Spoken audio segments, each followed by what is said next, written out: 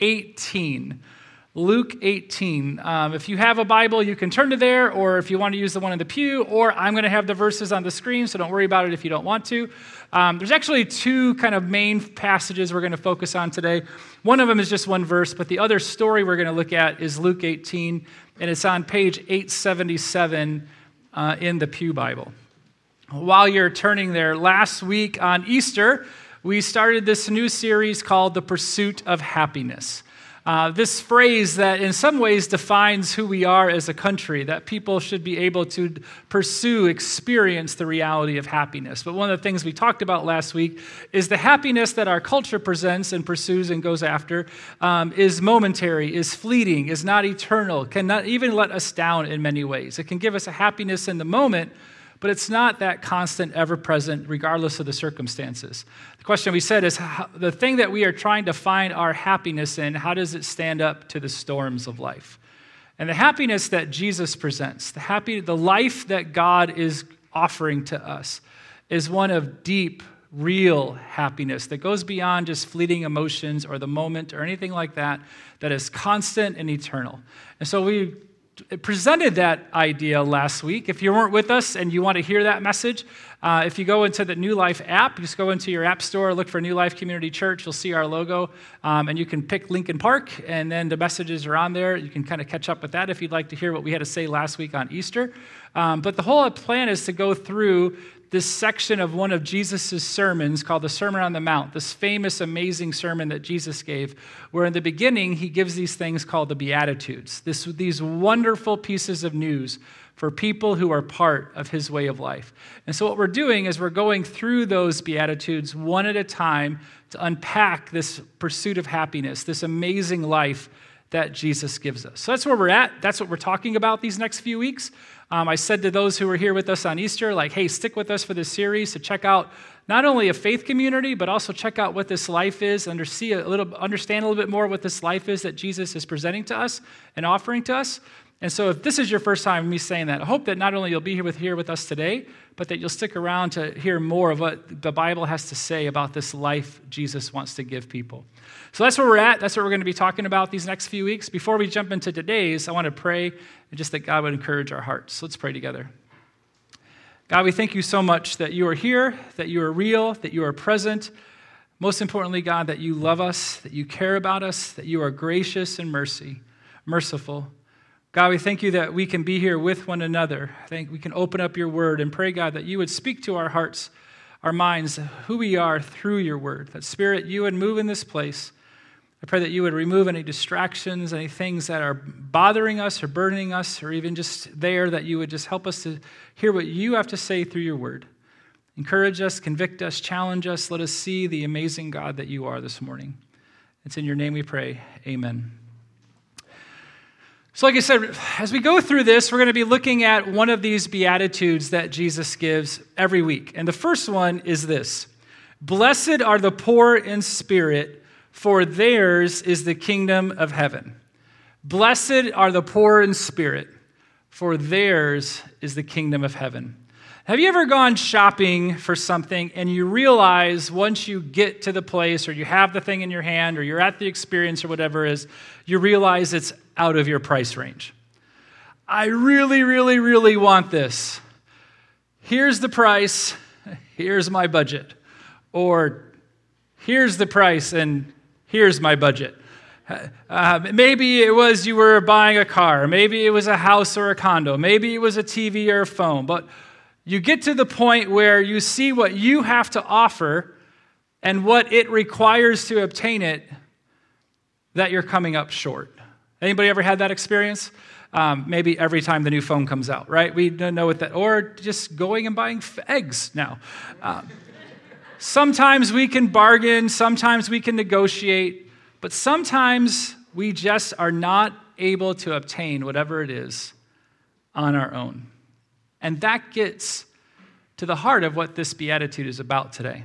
Let's break it down a little bit at a time. So it starts off with blessed. Blessed. Jesus proclaims wonderful news to people. That's what we said this word is really talking about last week. Wonderful news for those who are poor in spirit. You are blessed, a deep happiness-filled life which Jesus offers to us, a life of true happiness that is freely given, happiness that is constant and ever present, and happiness that is both real now, both now and forever. This is not a proclamation. This is not a wonderful news just full of smiley faces and fleeting emotions. Jesus is proclaiming and offering a life which fulfills our heart's deepest longing. And for the one who is in that life, wonderful news if this is you. Then it goes down, and the wonderful news is for who? The poor in spirit. Wonderful news. Blessed are you, poor in spirit. Now, this isn't talking about our bank accounts or our career status or anything like that. This is not telling you to go liquidate everything and have nothing in your possession or nothing in your bank account. Instead, this is referring to how we as people unite with the Holy God. This is how we unite with who He is. The big emphasis here is that when it comes down to what is needed to bring us into a relationship with God and into the life He gives, what that requires, we have nothing to offer for it. We have nothing to offer for it. To be poor in spirit means to be spiritually bankrupt. To be poor in spirit means to be spiritually bankrupt. Like someone standing on the street with nothing and must beg for food, beg for help. Spiritually, you and I are that person. We have nothing to offer. Scholar Michael Wilkins says, the kingdom of God belongs to those who know they have no resources, material or spiritual, to help themselves before God. Now, to clarify, this is not saying that we are worthless, that you have no value as a person. This verse is not meant to spiritually demean or abuse us. It is saying that none of us have anything within us that can make us right with God, and that none of us can do anything or offer anything or bring anything that will make us right with God.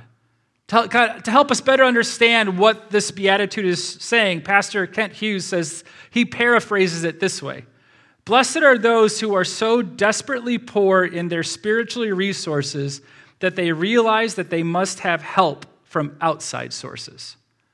I am so empty, so without when it comes to what I need before God. Someone has to help me with this. Or as John Stott says, we have nothing to offer, nothing to plead, nothing which to buy the favor of heaven. We are poor in spirit. And those who are poor in spirit, wonderful news for those who are poor in spirit. Yours is the kingdom of heaven. Yours is the kingdom of heaven. Wonderful news for those who are spiritually bankrupt. Yours is the kingdom of heaven. The way of life Jesus made possible in the resurrection is yours. When you align your life with Him, the spiritually bankrupt hit the spiritual jackpot. You get all of it. Last week, while talking about this during our Easter message, I quoted Pastor Rich Villodas, and he says this: Jesus offers a way of being human that is powerful enough to tear down the walls of hostility we have grown accustomed to. His gospel gives us a vision of loving well. It is a soul-healing, enemy-reconciling, truth-telling, justice-embodying, sin-conquering vision. It's one we can't live without.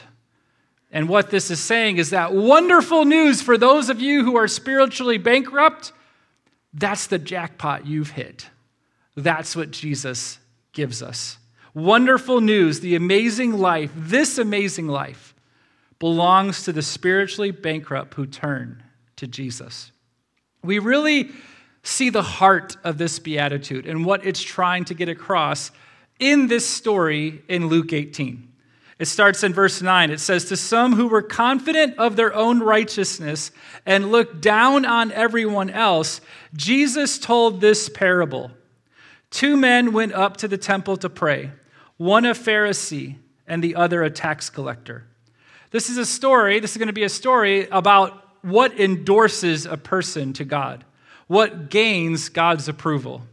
And let's say that both of these guys come to Jesus with a bag full of their endorsements. So the first guy, when he walks in, you can hear him walking into the temple. And he's got his bag full of stuff. He's a Pharisee, it tells us. He's this religious leader in the community, an influencer of people.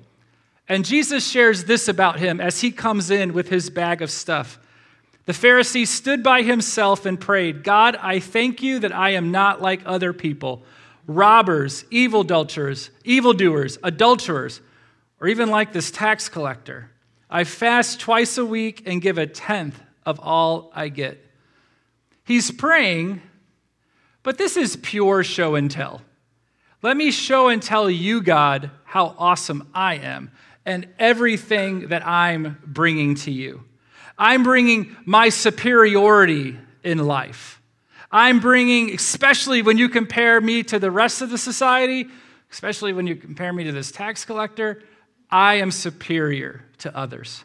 I'm bringing how devout I am. Not only do I pray like I'm praying to you right now, God, but I fast more than once every week. And I'm also bringing how generous I am. Of all that I make, I give 10% to the temple. And obviously, I'm making what I can give through honest means, the Lord's work, not like the scummy robbers, evildoers, and you know, that guy. I'm doing honest work, and I'm giving a part of all that I earn. God, you get to have a part of it. Look at all my stuff, God. Look at what I've accomplished. Look at me. Scholar Darrell Bock says, when the Pharisee is done, his prayer is in effect, I thank you, God, that I am so great. In fact, one gets the impression that God should be honored that this faithful Pharisee is on his team. The Pharisee is saying, my bag is full, God. Aren't you impressed? Look at how my authority, my superiority, how devout I am, my generosity, all that I am. This endorses me. This makes me good with you. You're grateful for me, God, aren't you? The Pharisee emphasizes his accomplishments, his activities, what he brings to the table. And the thing is, his bag is full of himself. His bag is full of himself. He's showing off. If I had to set it down because it was heavy. He feels that in the person that he is and in what he's done, that he is bringing some amazing stuff to God for God's approval. And we can be like this. Whether we realize it or not, we can be like this. God, look at how good I am. Look how much better I am than others. How much better I am than the scummy people. Look at all the great things I've done and how hard I've tried. God, my bag is full of everything I can offer. And man, God, do I bring a lot. The Pharisee comes before God like this. The second guy is a tax collector and was generally unliked by everybody in the community. I mean, not that that's really changed. I mean, think about it. If the caller ID shows IRS, is anyone going, oh, I was waiting for that call. That's awesome. Let's talk. No. Voicemail, same idea. Sorry, if you are a tax collector in here, we love you. So I just want to clarify that. Man, that church is a bunch. But that's this guy. And Jesus' story continues with him. But the tax collector stood at a distance. He would not even look up to heaven, but beat his breast and said, God, have mercy on me, a sinner. The Pharisee doesn't say a lot, but what he says a lot. It's hard for him to look up when he prays. Maybe he's thinking of different failures in his life. Maybe he's thinking of just how big and awesome and magnificent and holy God is. I picture seeing him in just a lowly position of prayer, head down, probably eyes closed, and as you look at him, you can just see his face just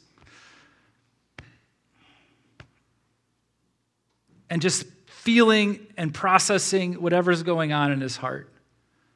Whatever he's thinking, he's not showing off anything. He's not presenting any resume. He's not showing and telling. In fact, when he comes in, He basically is just, his bag is, God, I got nothing. God, I don't have anything. God, have mercy on me. Here's the thing. He may have been able to claim a few of the things that the Pharisee claimed. I mean, it isn't to say that because he's a tax collector, he's a bad person. I mean, maybe he wasn't a bad guy. Maybe he prayed and fasted also. Maybe he gave 10% of his income, or even more than that. But he wasn't emphasizing any of that. He wasn't emphasizing his accomplishments because he knew they were nothing. He was saying he had nothing. God, I don't have anything. I need your help. God, I need your mercy. I mean, go back to that definition by Wilkins. The kingdom of God belongs to those who know they have no resources, material or spiritual, to help themselves before God. And that's this guy. God, I have nothing. Have mercy on me. And what does Jesus say about these two? I tell you that this man, the tax collector, rather than the Pharisee, went home justified before God. For all of those who exalt themselves will be humbled, and those who humble themselves will be exalted. The tax collector went home right with God because he wasn't trusting anything about himself. He was trusting everything about God and God's mercy. He was trusting in the Lord. The tax collector was poor in spirit. He knew he was spiritually bankrupt. He came to the Lord begging for mercy, and he received the kingdom of heaven. To be poor in spirit is to realize we have nothing that we can carry to God that will endorse us or validate us. To be poor in spirit is the price for forgiveness, restoration, and the life that he gives is realizing that is out of our price range. We have nothing that can obtain that. God says, but there's wonderful news for those who realize that's me. Which begs the question, I thought we were talking about happiness. How in the world is this a proclamation of wonderful news? How is this beatitude wonderful news? Well, two things. One, here's the first. Acknowledging that we're spiritually broke and Jesus is the life provider is the key to everything. Acknowledging that we are spiritually broke and Jesus is the life provider. That is the key to everything. Because here's the mind blower. Here's the thing that every single one of us, regardless of who you are, what you've done, what you haven't done, how affluent you are, or the opposite, it doesn't matter who you are. If you are here with a pulse and breathing today, there is one thing true about all of us. We're all spiritually broke.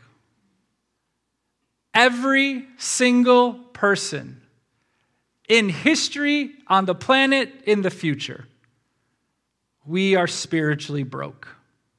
Romans says, for everyone has sinned. We all fall short of God's glorious standard. Ecclesiastes 7 says, not a single person on earth is always good and never sins. And it says in 1 John, think that's not you? Almost like God knows what we're going to think at some point. If we claim we have no sin, we are only fooling ourselves and not living in the truth. We are all spiritually broke. We all experience the destructive force of sin. We hate how other people act, and if we were honest with ourselves, we hate how we act at times. We know we don't always act good, and that others don't, and all of that causes the brokenness that we see in the world that we experience and others do. Everyone is spiritually broke, but thank God, like what we talked about last week at Easter, Jesus provides life. Jesus does what's necessary so that we can receive life. He died to take care of the root problem of our brokenness. It says in Romans 3, again, everyone has sinned and we all fall short of God's glorious standard. Yet God, in his grace, freely makes us right in his sight. He did this through Christ Jesus, whom he freed when he freed us from the penalty for our sins. 2 Corinthians 5:21 says, "For God made Christ, who never sinned, to be the offering for our sin, so that we could be made right with God through Christ." The penalty, the consequences, what happens when there's sin is that there's death. And that payment has to come due. But we are imperfect people, so we are broke. We cannot pay that. But Jesus paid it for us. That's what the reality of Good Friday is all about. Jesus paid our penalty of sin. Jesus died on the cross for us in our place. But then the other thing that's awesome is that he rose from the dead to give us real life. It says in Colossians 1, in whom we have redemption, the forgiveness of sin. Romans 8, and because you belong to him, the power of the life-giving Spirit has freed you from the power of sin that leads to death.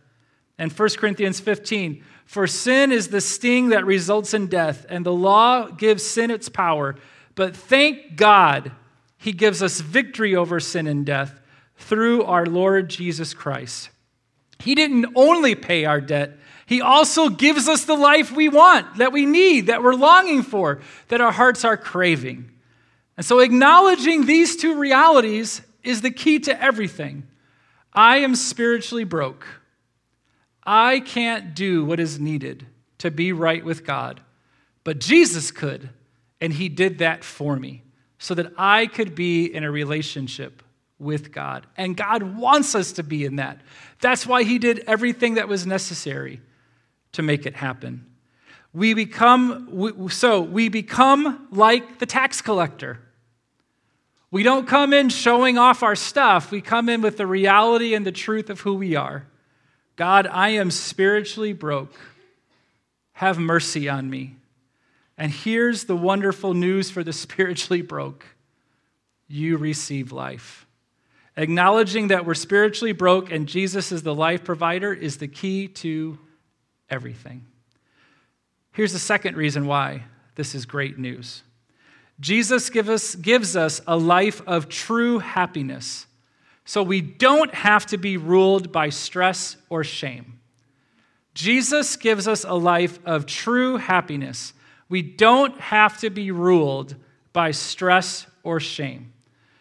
Two different perspectives here. For those who are ruled by shame, they say, I'll never be good enough. That is the message of those who are experiencing shame. I will never be good enough. And for those who know that, who knows that place, who experience that place, this is a very helpless place to be in. And on our own, it can be a hopeless place also. But here's the really weird thing that I'm going to say in light of that. We have to realize that it's actually true. Not because we need to experience shame, but we have to acknowledge the reality, I'm never going to be good enough. We'll never be good enough. We can't do anything. Those who come to that conclusion are actually closer to the truth than those who don't. Not because God wants us to experience shame, because he wants us to know that he removes shame, that he gives us life, that he does what we can't. Romans 5 says, while we were utterly helpless, Christ came at just the right time and died for us sinners. Now, most people would not be willing to die for an upright person, though someone might perhaps be willing to die for a person who is especially good. But God showed his great love for us by sending Christ to die for us while we were still sinners. Christ did everything he did. God loved us and showed us his love when we weren't good enough. While we weren't good enough, when we couldn't do anything about it. That's the whole point. We can't do anything about it. Good news for you who realize you can't do enough, that you're not good enough. That's true. So Jesus has done everything. Jesus has done everything so that you can know life and you can know forgiveness and you can know peace and you can know joy. So you can experience all the things that you feel like are missing because you're not good enough. Jesus provides, but in the form that they need to be, in true life, life everlasting. Dallas Willard says this: Jesus is the gospel. Jesus is a gospel for a silly world. All the more needed because the silly is made a matter of life and death for many. Sin, for that matter, is silly. If the kingdom did not reach us in our silliness, who would be saved? Lostness does not have to wear a stuffed shirt to find redemption. So we must see So we must see from that, blessed are the physically repulsive. Blessed are those who smell bad, the twisted, the misshapen, the deformed, the too big, the too loud, the too bald, the too young, the old, for they are all riotously celebrated in the party of Jesus. Does that say it's the party of Jesus, not the part of Jesus? Sorry, my typo. It doesn't matter what's going on. If we look at ourselves and feel like, oh, I'm not good enough, Jesus goes, I know, come and be with me. I know, come and be with me. And I know I just shared this thing from Willard, but it's from this book called The Divine Conspiracy. And I want to share with you another part of this because he continues on, and I think it's just awesome. He says this: then there are the seriously crushed ones, the flunk-outs and dropouts and burnouts, the broke and the broken, the drug heads and the divorced, the HIV positive and the herpes ridden, the brain damaged, the incurably ill, the barren and the pregnant too many times or at the wrong time, the overemployed, the underemployed, the unemployed, the unemployable, the swindled, the shoved aside, the replaced, the parents with children living on the street, the children with parents not dying in the rest home, the lonely, the incompetent, the emotionally starved or emotionally dead, and on and on. It is true. Earth has no sorrow that heaven cannot heal. It is true. That is precisely the gospel of heaven's availability that comes to us through the Beatitudes. You don't have to wait until you're dead. Jesus offers to all people as these the present blessedness of the present kingdom, regardless of your circumstances. The condition of life sought for by human beings through the ages is attained in the quietly transforming friendship of Jesus. It doesn't matter who you are, and it doesn't matter where you're at, and it doesn't matter what you've done. Jesus loves you. And it doesn't matter where you're at, it doesn't matter what you've done. We are all spiritually broke. And to say, I'm not good enough, is the thing we have to come to conclusion on, because he is good enough. He is good enough, and he is the one that gives us life. And so for the person who is saying, I'm not good enough, and we run from God, he would never love me. No, we're not good enough, and in that he loves me. You don't have to know shame. You don't have to be haunted by shame or led by shame or defined by shame. You get to be defined by a loving God who loves you and cares for you and pursues you. Then there's those ruled by stress. And those ruled by stress say, I have to obtain fill in the blank, whatever it is. Maybe you're building out, if you're stressing over life and trying to obtain whatever that might be, maybe you're building out your spiritual resume, or maybe you're building out your life resume, or maybe it's both.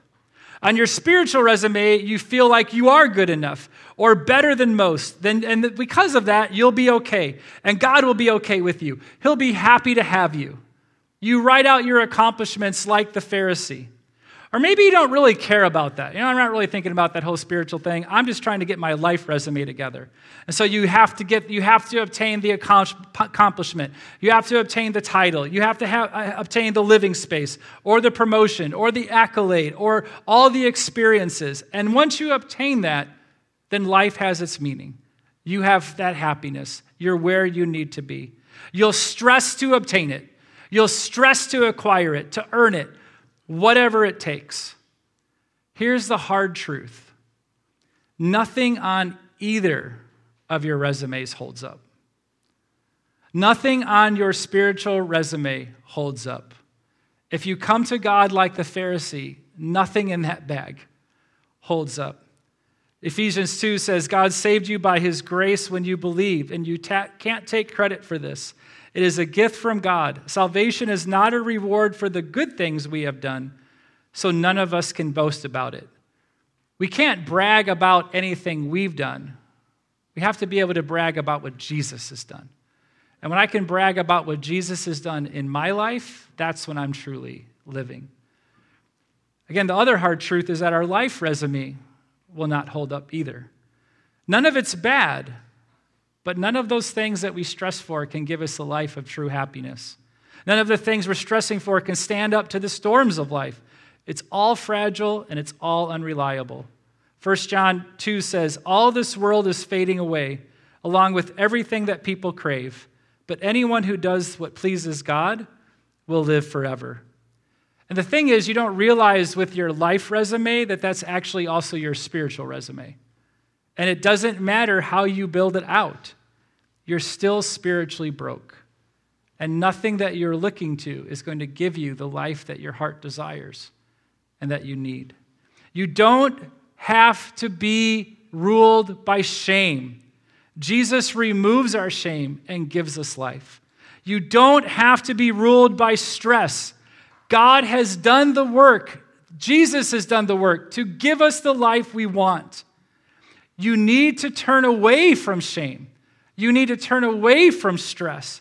And you need to turn to Jesus.